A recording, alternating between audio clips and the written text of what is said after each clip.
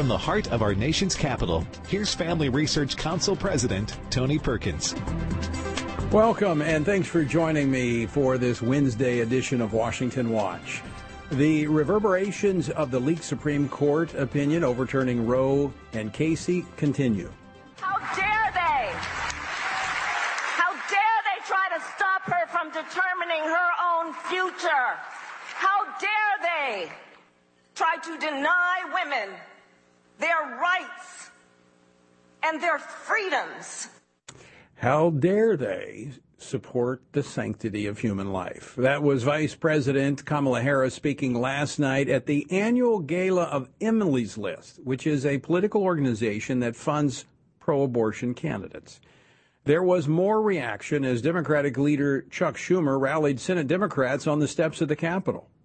Democrats are going to fight this decision all the way for as long as it takes. We will not relent. We will not give up. We know history is on our side, and we're determined to preserve the precious rights that are the bedrock of this great nation. I'm hard-pressed to say that abortion is at the bedrock of the rights in America, but it is interesting to see that the Democrats now are going to have to use the legislative process to do what the courts have done for them 50 years, and that is to impose abortion on the nation. Well, Oklahoma Senator James Lankford, chairman of the Senate Values Action Team, will join me in just a moment for a reaction to this draft opinion of the Supreme Court. And yesterday I told you we were going to discuss the Biden administration's Ministry of Truth that has the administration on the defensive. The mandate is not to adjudicate what is true or false online or otherwise. It will operate in a nonpartisan and apolitical manner. As I said yesterday, I didn't believe Ms. Psaki yesterday, and I don't believe her today. But you can believe this. We will talk about it because Senator Lankford is spearheading an effort to defund it. So we'll talk about it with him as well. Also, as the shock of the way the nation learned of the court's pending ruling on Roe has passed, the focus now turns to the actual draft opinion. If the final opinion is anything near what the draft states, this, my friend, is an answer to prayer. It is the result of years of efforts on behalf of many. It is the result of the work of Care Pregnancy Center volunteers. It is the result of pastors preaching and teaching on the sanctity of human life. And it's the result of political involvement, quite frankly, whether as candidates or as elected officials standing up for the unborn or volunteers simply putting up yard signs. Based on this opinion, what does the future look like? We're going to talk about that with Catherine Beck Johnson, Research Fellow for Legal and Policy Studies here at the Family Research Council. And let me ask you this. Do you mind some more good news? I know I don't want to overwhelm you, but yesterday we discussed how the Biden administration dropped a proposed rule change for Obamacare. Now, that proposal would have forced taxpayers to fund transgender surgeries and hormone treatments. Well, the pushback to their extreme agenda has been intense. And let me tell you, it's been effective. Now they've announced a delay in another effort to advance their LGBTQ agenda. Meg Kilgannon is here to tell us all about it. And finally, George Barna is in the house, or should I say studio. He joins me later to talk about where the worldview the confusion that so many children have today is coming from. Where is it coming from? Well, the answer might surprise you. I certainly hope it will challenge you. That's coming up later here on Washington Watch. The website's TonyPerkins.com. Everything's archived right there at the website, TonyPerkins.com.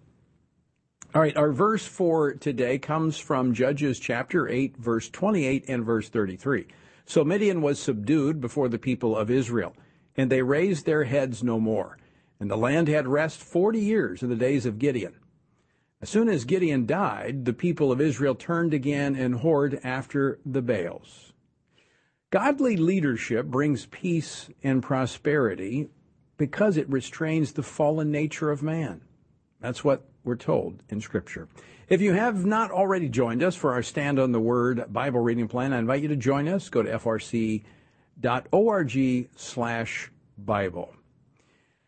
With the unprecedented developments this week surrounding the Supreme Court and the choice that America may soon have, that is to choose life, I'll be hosting a special edition of Pray Vote Stand tonight at 8 p.m. Eastern Time.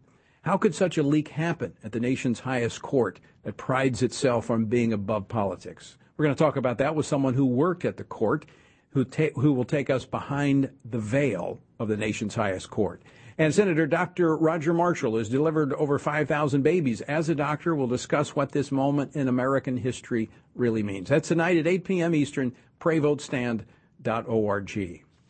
Well, as I mentioned, the left is up in arms over the draft opinion from the Supreme Court. The anger is not over the fact that it was leaked, but that it overturns Roe v. Wade.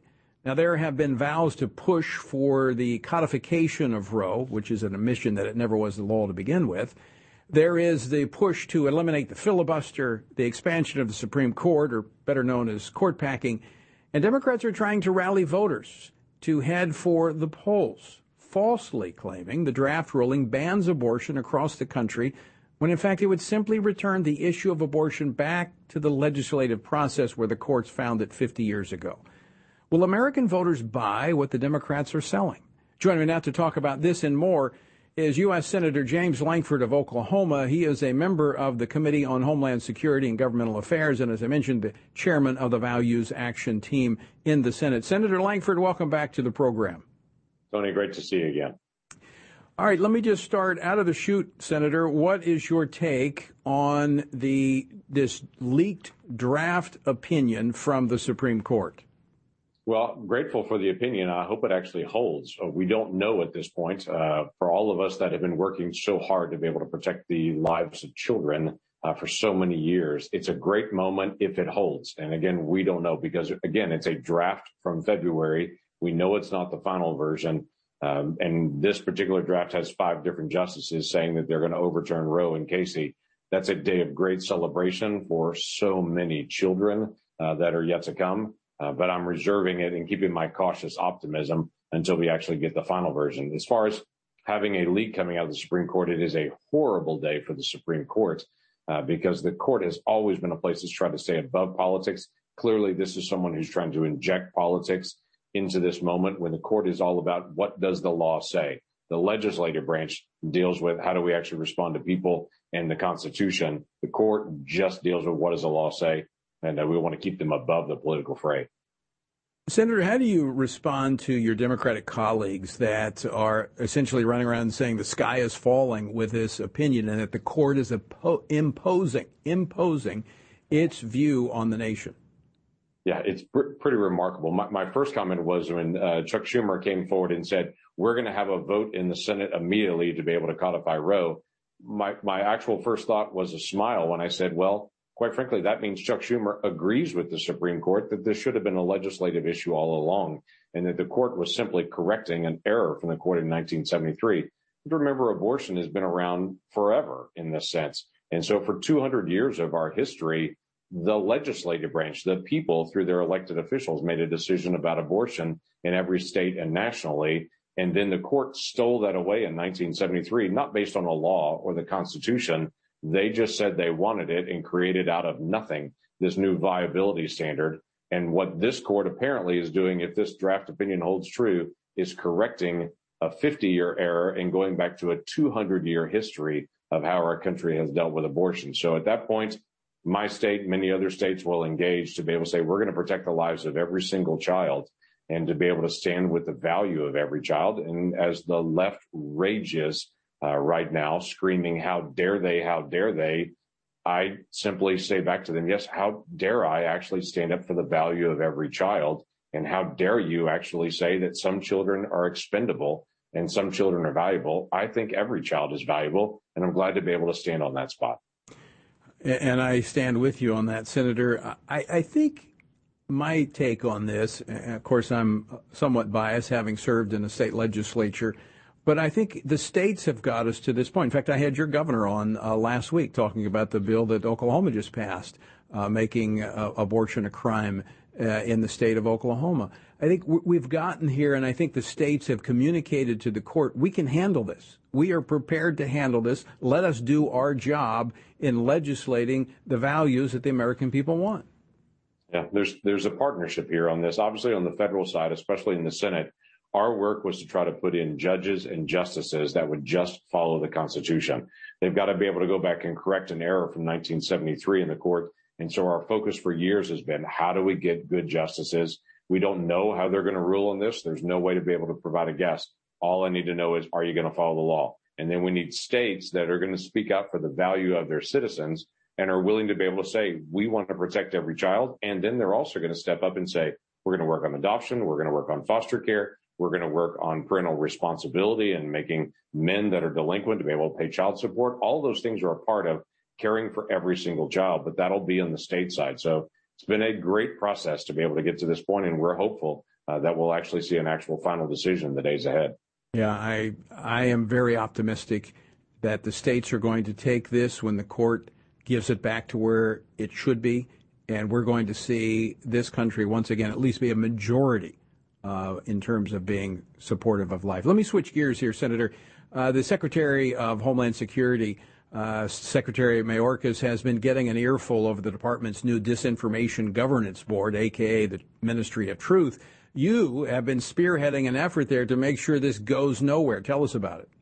Yeah, I have. In fact, I just met with Ellie Mayorkas just about an hour ago, walking through this exact issue to say, okay, number one, you've created this Disinformation Governance Board. We have no information about it. We have no documents. We have no charter. We have no details. You keep saying that we're going to create guardrails around all of our constitutional rights, but we have no information on that, no details at all. And so my first press is, you keep telling me what it's not. I have no idea what it is. I also am not going to provide funding for this because the FBI already has an entity that deals with criminal issues in disinformation, and the State Department has an entity dealing with foreign terrorism and being able to act on this. So what is this new feature on it? And on top of all that, I said, the person that you selected to be able to run your disinformation campaign is a person who believed that the Steele dossier in 2016 was real. Side Hunter Biden's laptop and said that was actually campaign and accused it of being disinformation when it was actually real, and spread that. So literally his disinformation czar that he's setting up there has been one who has actively been spreading disinformation. So he had no answer for that other than to say, we're going to sit down, I'll get you all the information on it. But we've been very outspoken to say, we're not going to allow funding for this.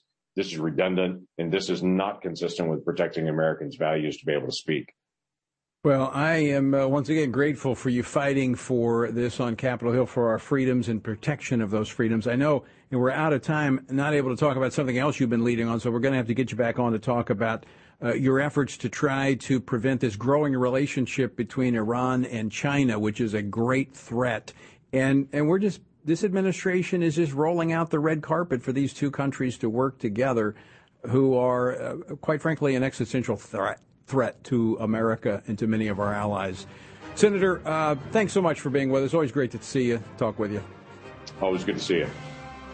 And by the way, folks, this a report out, probably unpack this maybe tomorrow, a report showing that the CDC used data collected from cell phones to track Americans to see if they were abiding by curfews and other restrictions during the COVID virus.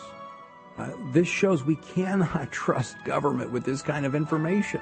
Talk about disinformation. It's coming from some of our nation's leaders. All right, coming up, although we know it's not final, we're going to take a closer look at this leaked draft opinion from the Supreme Court.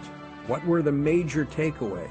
We're going to go over this after the break, so don't go away. More Washington Watch to come right after this.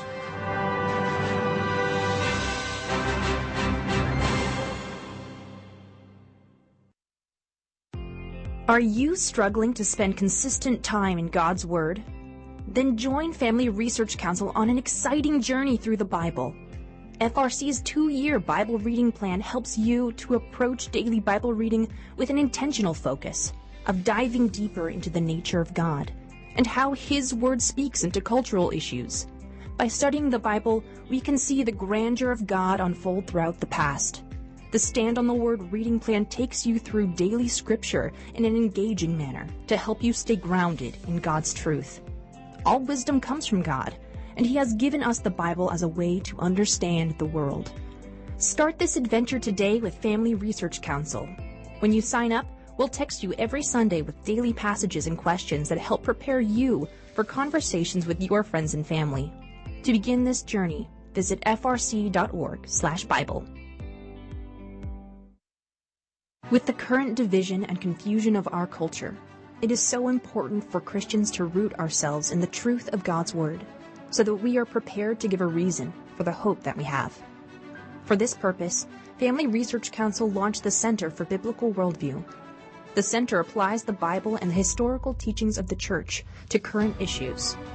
This helps Christians understand and live by a biblical worldview, know why Scripture must be authoritative, and equips believers to advance and defend the faith in workplaces, schools, communities, and the public square. The experts at the center address and provide resources on issues like religious liberty, abortion, voting, marriage, and sexuality. To access free resources like the Biblical Worldview series, go to frc.org/worldview. To get highlights of the latest work of the Worldview Fellows, including blogs, interviews, and publications, sign up at frc.org/subscriptions. At Family Research Council, it is important to us that we stay connected with you and that you stay informed.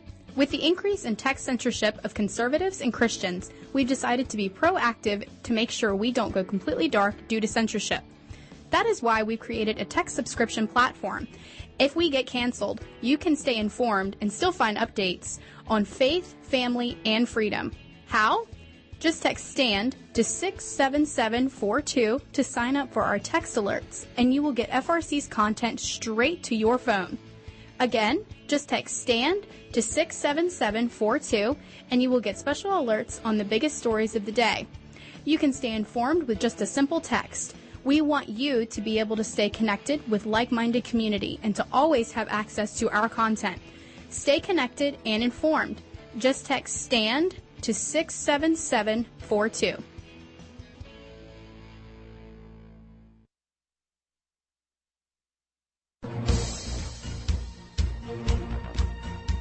Welcome back to Washington Watch. I'm Tony Perkins, your host, and the website is tonyperkins.com. So glad that you are with us on this Wednesday afternoon. Now, this coming Friday and Saturday, the FRC Stand Courageous team will be in High Point, North Carolina for a Stand Courageous Men's Conference. Now, as I mentioned earlier in the week, I hope you know Sunday is Mother's Day. This would be a great gift for husbands, for your wives, to say, I'm going to a men's conference. Ladies, it would be a great opportunity for you to send your husband to a men's conference, because nothing is more impactful for a family than a man who is walking close to the Lord and leading his family to do such. And we're going to talk about that actually later in the program with George Barna. Anyway, to find out more about the Stand Courageous Conference that's going to be in High Point, North Carolina, May 6th and 7th, go to standcourageous.com. All right, the leaked draft opinion from the Supreme Court that would overturn Roe v. Wade has been getting a lot of attention, mostly from the left. It's been interesting. The right's been focused on the leak. The left has been focused on the draft. And they're claiming that the ruling bans abortions all across the country. Now, this should be, quite frankly, job number one for Biden's Ministry of Truth, because there's no truth in that statement. I forgot. He's making these outrageous claims himself. What are the next things that are going to be attacked? Because this MAGA crowd is really the most extreme political organization that's existed in American history. That was the president asked about the decision from the court, that somehow the MAGA crowd is the one that has brought the court to this point where they are turning the issue of Roe v. Wade back to the states. So here with me now to unpack this draft ruling, and again, I emphasize it's a draft as we were talking about, but even if it's anywhere near this, the final opinion from the court, it is seismic. It is very significant. And with me to talk about this, Catherine Beck Johnson. She's Research Fellow for Legal and Policy Studies here at the Family Research Council. Catherine, welcome back to Washington Watch. Thanks for having me, Tony. It's great to be here. All right. So we've made very clear this is a draft. We understand it's a draft. However, it's got 5 justices on it. And if it's anywhere near what this draft is, it's pretty significant. That's right. Like you said, it's a draft. But when I saw it, I was just over the moon. This was a full rebuke of Roe and Casey. Justice Alito was writing for what we think is the majority. The Politico article said they had 5 votes, so it would have been the majority opinion saying that Roe and Casey were wrongly decided. This is a groundbreaking overturning case that, there's just few in history of these cases that were so wrongly decided they have been overturned. And in the opinion, Justice Alito said, at the time the 14th Amendment was written, abortion was illegal in every single state. So this is not grounded or rooted in our nation's history. This is preventing states from protecting life, and therefore it is time for it to be overruled. And he said it is ordered. Now, in this almost 100 pages, I think 98 pages, he goes back and, as you said, refutes the history, point by point, that was used to wrongly decide Roe. This is everything that pro-lifers were praying and hoping for. That's right. When I saw this opinion, I thought, wow, this is what we have been. I've been in the movement for about 15 years. You've been in it for longer. This is what legal giants have been working for for almost 50 years since Roe was handed down. This is what we've been praying for, working for, making our life mission. And this actually is the first time seen. It was a draft, but the first time seen an opinion by the Supreme Court overturning that. Yeah, some would say, and I know I'm going to hear this, well, I thought we wanted abortion outlawed and that the court would do that. That's never been what we've said, because we believe it should be in the hands of the legislatures. It should be in the hands of the policymakers to decide this. We're not wanting the court to do what the left wanted them to do 50 years ago and impose abortion on the nation.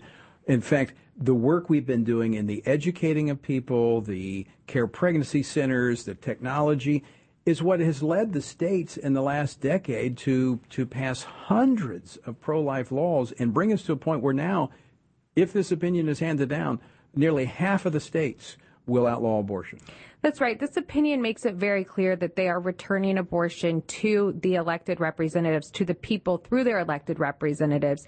Now, of course, we will continue to work for the day until every single life is protected in the law. But this opinion makes it clear that they are wanting that to be done through the legislatures and through the states. And that's what we want. We want to work through the legislative process, winning hearts and minds to an understanding that every human life, regardless on the zip code that it's conceived in or the side of the tracks it's born on, it has value because it is a reflection of the God who made it. That's right. We want to be able to teach people that, educate people that, and the ultimate goal is that every child is welcomed in love and protected in the law. And we're so much closer.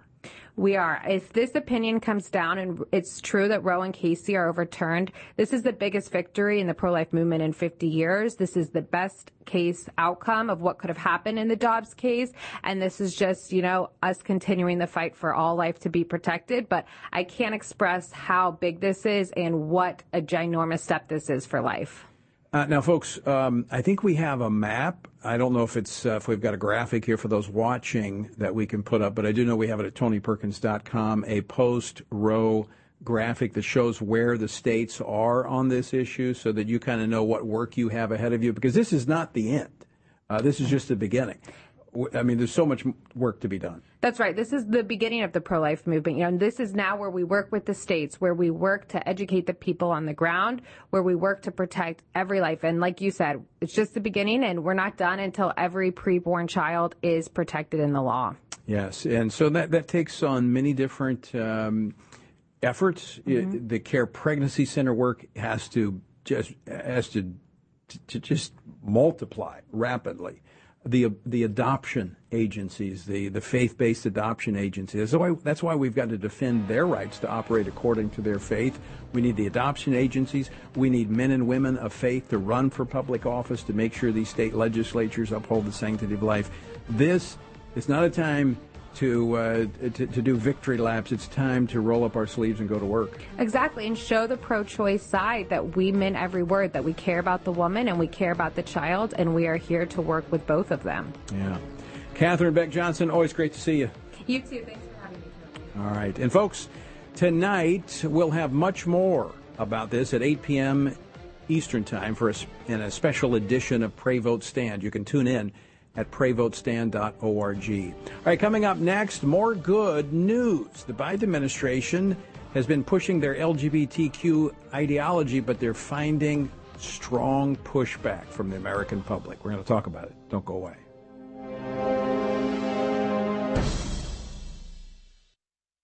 What is religious liberty and why should you care about it? Simply put, religious liberty is the freedom to choose your religious beliefs and to live according to those beliefs. Why should we care about this freedom? At Family Research Council, we care about religious freedom because we believe that it is an inherent human right that all governments have an obligation to protect. Tragically, not all governments do. Religious persecution is a tragic reality around the world that is not often acknowledged by the media, even though attacks on people of all faiths continue to increase globally. In Scripture, God calls Christians to pray and care for the persecuted church, the downtrodden, and those who cannot help themselves. Therefore, we must be advocates for those persecuted for their faith. To access Family Research Council's latest resources and to learn more about religious freedom and what you can do to help the persecuted, go to frc.org/religiousliberty. Do you want to be able to stay up to date on conservative news? Are you looking for Christian resources to help you stay politically engaged? Then download Family Research Council's Stand Firm app. With all of our content available at your fingertips, you will conveniently be able to stay up to date throughout your busy day. The Stand Firm app will give you access to a variety of resources, such as our most recent episodes of Washington Watch with Tony Perkins, tweets and other social media posts, and our latest blogs, updates, and publications. Additionally, you will have the opportunity to take action and make your voice heard by contacting your elected officials on the issues that most concern you. Visit the App Store on your smartphone or mobile device and search Stand Firm to download Family Research Council's official Stand Firm app.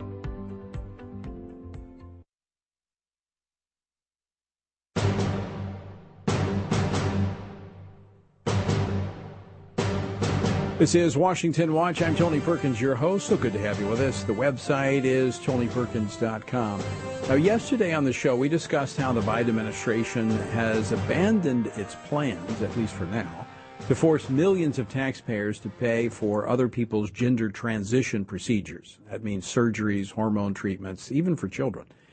Well, something else that the administration has been pushing for is getting delayed. It's planned to force Title IX sex discrimination prohibitions as encompassing discrimination based on gender identity and sexual orientation. The Biden administration's self-imposed April deadline for the proposed new rule was shifted to this month, as the Education Department Secretary Miguel Cardona revealed last week when asked about the progress in a committee hearing. We are working on the new rules, and we're expecting next month that they are released in May. So what could be behind the delay from an administration that has been so quick and relentless when it comes to pushing the LGBTQ ideology? Joining me now to talk about this is FRC Senior Fellow for Education Studies, Meg Kilgannon, who served at the U.S. Department of Education in the Trump administration. Meg, welcome back to the program. Thanks, Tony. Great to see you. So 2 days in a row, we're talking about rules that have not come about. The president said he wanted this in April. Now they pushed it to May. What's going on?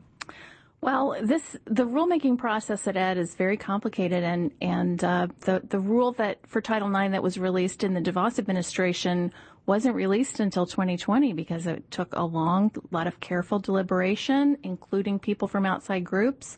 So this accelerated timeline they've set for themselves is very difficult to meet under the best of circumstances. Now, if they go through this process kind of sloppily, not crossing all the T's, dotting the I's, does it make it susceptible to challenge? Sure. Well, the content of the rule, which I'll get to in a minute, definitely is going to make it susceptible to challenge.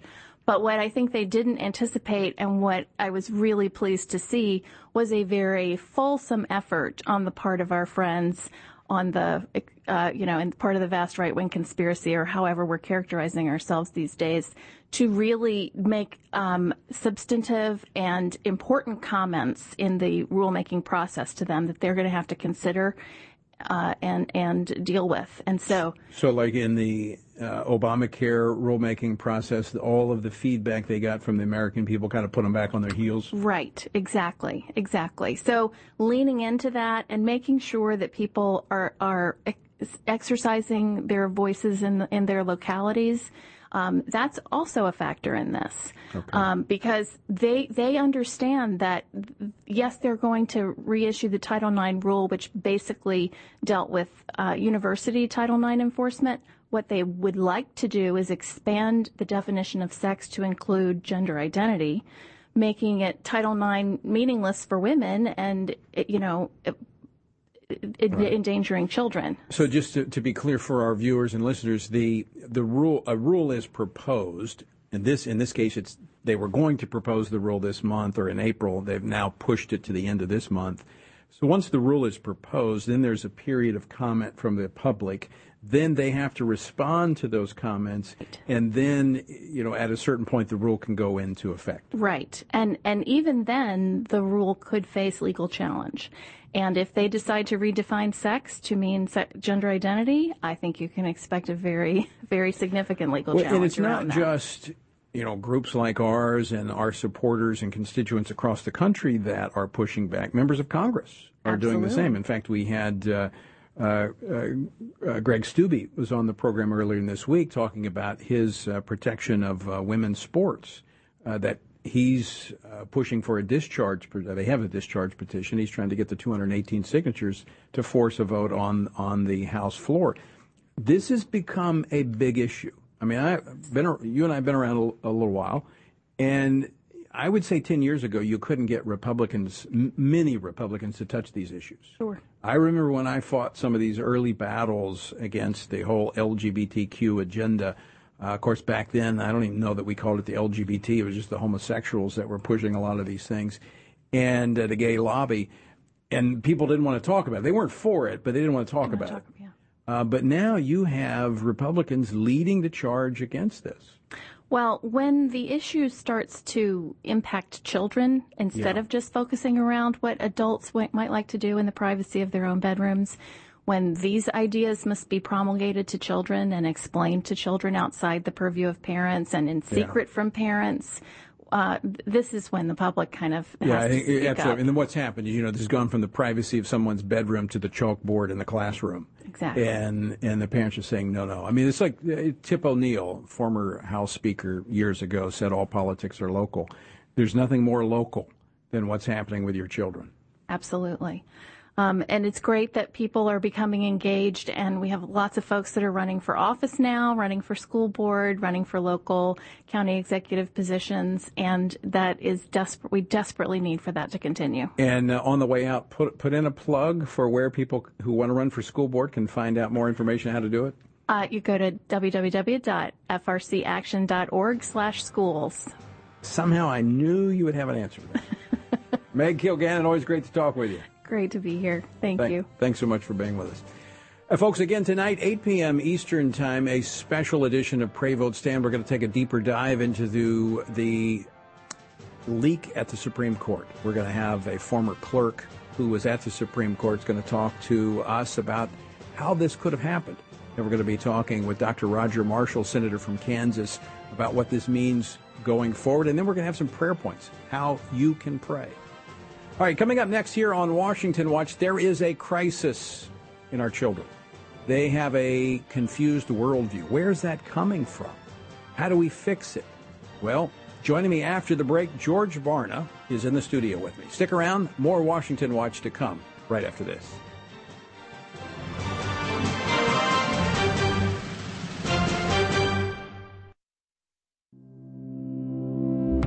Do you want to be able to stay up to date on conservative news?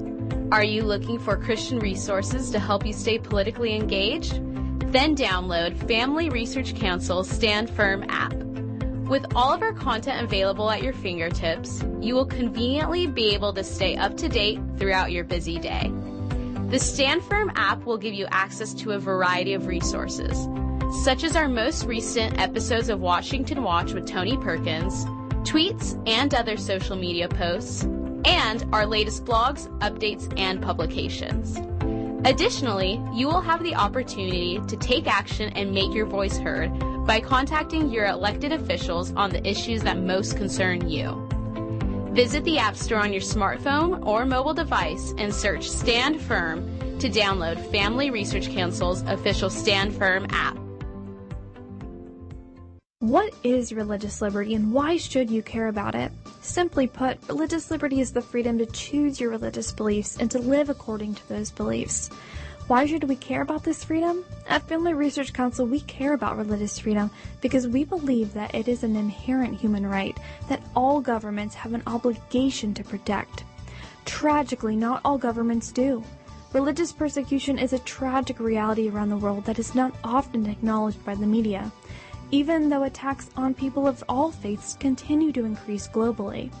In Scripture, God calls Christians to pray and care for the persecuted church, the downtrodden, and those who cannot help themselves. Therefore, we must be advocates for those persecuted for their faith.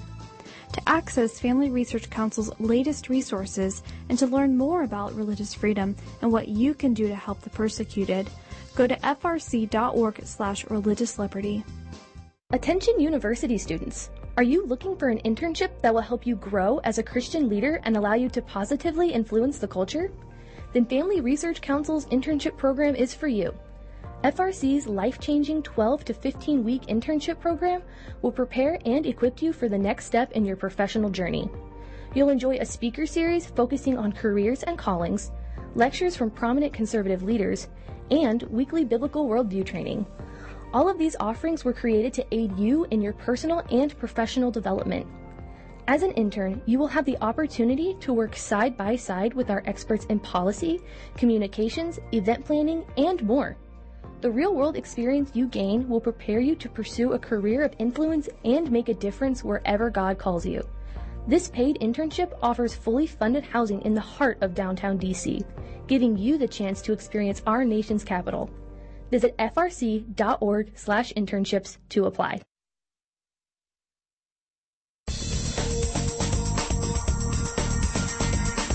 I'm Tony Perkins, and this is Washington Watch. The website is tonyperkins.com. As I mentioned earlier in the program, this coming Friday evening and Saturday, we have our Stand Courageous Men's Conference in High Point, North Carolina. And men, if you're within driving distance, in fact, at this point, if you left, you could get there from almost anywhere in the United States. But if you're in the area, we'd love to have you at the Stand Courageous Men's Conference. To find out more, go to standcourageous.com. As the saying goes, monkey see, monkey do. So if we're wondering why the next generation appears confused and scrambled, well, at the risk of overdoing it on the cliches, the apple doesn't fall far from the tree. And that's what my next guest has found from his research. Over the past couple of months, the Cultural Research Center at Arizona Christian University has been releasing a series of reports addressing the current crisis in parenting and presenting ways that parents can improve their ability to raise spiritual champions. Joining me now to discuss this is the man behind the research, our good friend George Barna, who is director of Arizona Christian's Cultural Research Center, and he's a senior fellow here at the Family Research Council's Center for Biblical Worldview. George, welcome back to the program. Thanks, Tony. It's good to be here. Always great to have you on the program. Always love to talk to you, see what you're up to.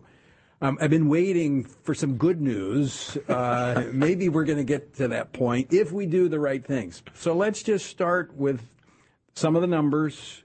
When we look at the worldview of young people, where are we? Well, we can look at that different ways. We can look at it generationally. We know with millennials, only 4% have a biblical worldview. When we look at Gen Z, the next younger generation, it appears that they're going to come in at about 2%. The most recent research we've been doing is among parents of our youngest children, those under the age of 13. And there we find that only 2% of the parents of our young children have a biblical worldview. If we were to say, well, you can't expect that of most Americans, what about, say, born-again Christians who have young children? Even there, it's only 8%. So we've really got a long way to go. All right. Brings up the obvious. You know, if I'm a parent and I want to teach my child to swim, but I can't swim, how am I going to teach the child to swim? unless I get resources and I make it intentional and I bring others in to help.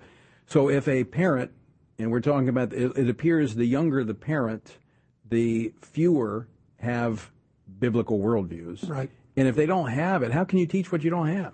Well, that's exactly the problem that we've got. But it relates to another issue that we see in parenting, which is that the chief parenting strategy of most young parents today, most parents of young children today, is kind of an outsourcing approach to parenting, a subcontracting approach, where parents love their kids, they want to do right by them, but they're busy, they're distracted, they're overwhelmed, and so they say, I really don't have the time, I don't have the skills, but I love my kids, so what I'll do is I'll go out and I'll hire the best, I'll get the experts. And so they hire teachers, they hire coaches, they hire tutors, they hire pastors, they hire all kinds of outsiders to raise their children for them. Now, the difficulty is because worldview isn't anywhere in the mental matrix of most parents. They're not thinking about their child's worldview. They're just taking people who have good skills without taking any account of, but what are the values, what are the beliefs that these people are going to teach my children? What kind of behaviors are they going to model for my children? And so consequently, a lot of not so great stuff gets shared. When you looking at some of the results of the research, 9 out of 10 parents of children under the age of 13 embrace a muddled worldview that mixes a variety of alternative life philosophies, most of which have little to do with biblical truth. Where does this come from? Well, when we look at those parents, we know that by and large, their parents didn't have a biblical worldview. Parents, we know biblically, have the primary responsibility for inculcating that comes from Deuteronomy chapter 6. Absolutely, yeah. And there are a number of verses in Proverbs that support that. So we know that it wasn't passed on to them by their parents. We look at the church experiences that most of them had, and children in most churches in America are not seen as a spiritual priority. Now, we want children to come because what do we measure? Numbers of people showing up. But what are we teaching them? That's the issue, is that we're not really teaching them any kind of systematic theology. We're telling them Bible stories, but not teaching them biblical truths. Yeah, and part of the reason for that is that we want the kids to leave with a smile on their face. We want them to be happy. We want them to maybe make a friend. We want them to have a good time. And we think that's what will bring them back. Well, more importantly, from the church's perspective, that's what will bring the parents back. Happy child, happy parents. But at some point, and I get that. All right, I get that. I've been a pastor, and in fact, I grew up in an unchurched home, and I went to a vacation Bible school, and that's how my whole family came to Christ. And honestly, it's because they had good cookies, and I wanted to go back. So I get that. I understand that. But at some point, you've got to transition from the cookies and the Kool-Aid to biblical truths that bring about a biblical worldview. And I'm grateful that the church I was in, that they did that. They taught the Scripture, and so I developed that biblical worldview. But I'm willing to bet that even in your case, we haven't talked about this, I don't know, but just based on the averages, your church may have done a good job with you, but their primary responsibility really is to support your parents, to equip them to raise you. And the fact that you have a biblical worldview isn't because of the half hour a week that you heard teaching at a church. It's because you live with parents who had a biblical worldview. It was, but I would say this, in my case, and I do have, my parents love the Lord. They brought me to church, and we did have those conversations. But I will tell you what really made the difference in my life was that both the church and my parents put a priority on the Word of God. So from a young age, reading the Word of God, it was the Word of God in the Word that developed the biblical worldview, because it's the application of God's Word to the world around us that leads to a biblical worldview. And that relates to something else that we found in our current study, which is that young children are watching their parents, they're listening to their parents, and they're trying to put those two things together to make sense of, if this is what my parents say is right, what does it look like? Right. Yeah. And the problem is they're seeing a contradiction between word and deed. Right. And so the conclusion we discovered that children are drawing is, what a shame, my parents seem as confused as I am. Yeah. So this faith that they're talking about must not have the answers. Right. I'm going to have to look elsewhere to get it, just as I guess my parents are too. Right. Yeah, I mean, I can recall my dad reading, Our Daily Bread in the Bible, and so I saw the Bible was important to him, so it became important to me. So that there has to be the connection between what the parent says is good and what they actually do. And I think, and I've said this even before seeing your research, that this whole rise of the nuns is a part of the, just parents have not been authentic. And that they see in their parents, they see one thing on Sunday morning, but they see something else the rest of the week. And that, it just doesn't add up for the kids. And so they're walking away from the faith because they don't see it as real and authentic. And when we talk about a muddled worldview with their parents, we have to remember that a worldview isn't just what you believe, it's also how you behave. Because you do what you believe. Yeah, and look, folks, I'm not trying to be harsh here, but I'm consistent. I will say that. I have said repeatedly it is up to the parents to teach the children. That's what the Scripture says. And so I'm not, George and I are not giving our opinion. I mean, yes, we're taking these studies and showing you what they say, but it's God's Word. He's the one that says parents are responsible for teaching their kids. So I can't apologize for that. And we're not doing a good job of that. How do we fix this? Well, we've got to realize that a child needs a worldview. So if we don't help them develop it, somebody else will. Well, and that worldview is formulated not when they're a teenager off at high school. That begins when they're in the cradle. Yeah, we found that between 15 to 18 months of age is when most children start forming their worldview. Why is that? Because your worldview is the center of your decision making. Every choice that you make goes through that decision-making filter, your worldview. Right. By the age of 13, it's almost completely in place. So it's important that we do this when they're young. And so that means that we've got to be very intentional and strategic about it. And part of that strategy means also that the media that we allow them to be exposed to, we discovered that's the thing that has the greatest influence on the development of the child's worldview. Well, would this also speak to the fact that the government wants early childhood education? Could there be someone on that side that sees the value of being able to indoctrinate these children at a very early age? Listen, Mussolini, Stalin, Mao Zedong, all these leaders and more, authoritarian, totalitarian leaders, said, give me your children until 7, 8, 9. They used different ages. It was all before the age of 12. And I will have them for life. They understood that that's when their worldview develops, and they wanted to be there to do it. So public schools, absolutely. We found that was one of the 4 major influences on worldview: media, arts, and entertainment, major influence. The laws of the land, a major influence. And people say, how can that be? How would kids know? Because that's what teaches us right from wrong, partly. Yeah, right. So it matters. So I know we're looking at this, the results of this worldview study, which point to very significant problems in terms of the number of young people. I mean, we're almost at a point where a biblical worldview, if we go, one more generation, is it even going to exist? I mean, if we continue this path? Let me give you a little bit of encouragement on that. Okay, thank you. The reality is that God always uses a remnant. Yeah. And so we have a remnant of about 15 million adults across the country that have a biblical worldview. Now, when you look at what the LGBTQ community did with 1%, maybe 1.5% of the population, and they completely changed the nation's attitudes with that small group, we got a bigger group. Well, but here's how they did it. They were vocal, and they were out front with that.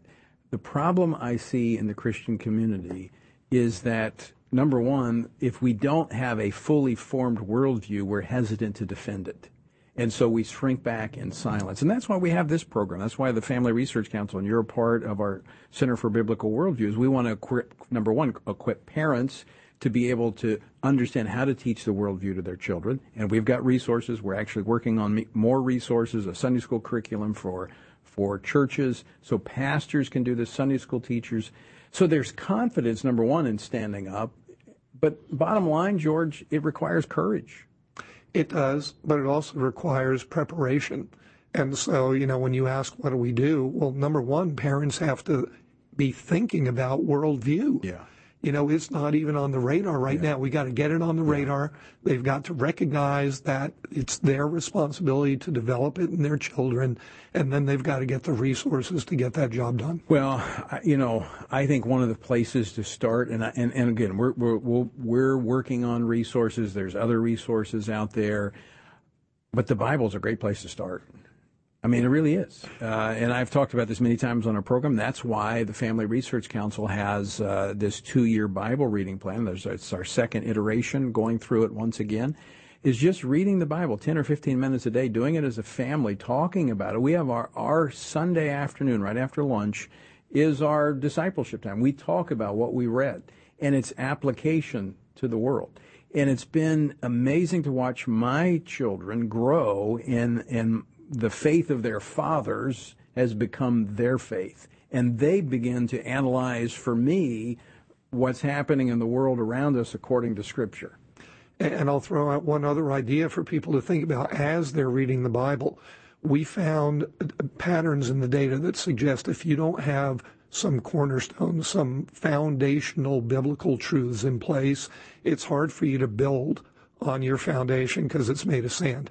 So understanding the nature and character of God, understanding the purpose of your life, believing that there is absolute moral truth, that it's contained in the Bible. These are some of the those kinds are foundational. That's what I'm saying. Yeah. But we know that most parents don't believe those things. And so until they get those foundations in place, it's going to be hard for them to grow spiritually. Well, and that's what defines biblical worldview. Is you've got to have that before you can move forward in teaching. Absolutely. Yeah. Absolutely. It can be turned around. Yes. But it's going to take effort. And we have to be intentional. Yes. We have to be strategic. We have to be consistent. Well, I go back to Deuteronomy 6, and Moses' instruction to the children of Israel was intentional. Whether you're sitting down, whether you're walking in the way, where you're lying down, rising up, sitting, it was everything. Everything. We are to be, I believe, as Christian parents, consumed with passing our faith on to our children. It's the most important thing we can do. And we did an interesting study a few years back where I looked at parents who raised kids who became spiritual champions as adults. They're the aberration in America. Yeah. And we wanted to find out, how did you do this? And we talked to both the parents and the adult children. Now they're adults. And the one thing that most of those adult children told us is, my parents were consistent. They said something, they did it, it never changed. I believed it must be right. Wow. Well, George, you and I could talk all night. In fact, we will. You just stay right there because we're going to let everybody else go, and you and I are going to continue to talk. George, always great to have you on the program. Thanks so much, Tony. And it was great to have you with us today as well. The website, TonyPerkins.com, lots of resources there for you. And let me remind you again tonight, a deeper dive into the leaked draft opinion of the Supreme Court tonight at 8 p.m. Eastern Time on PrayVoteStand.org.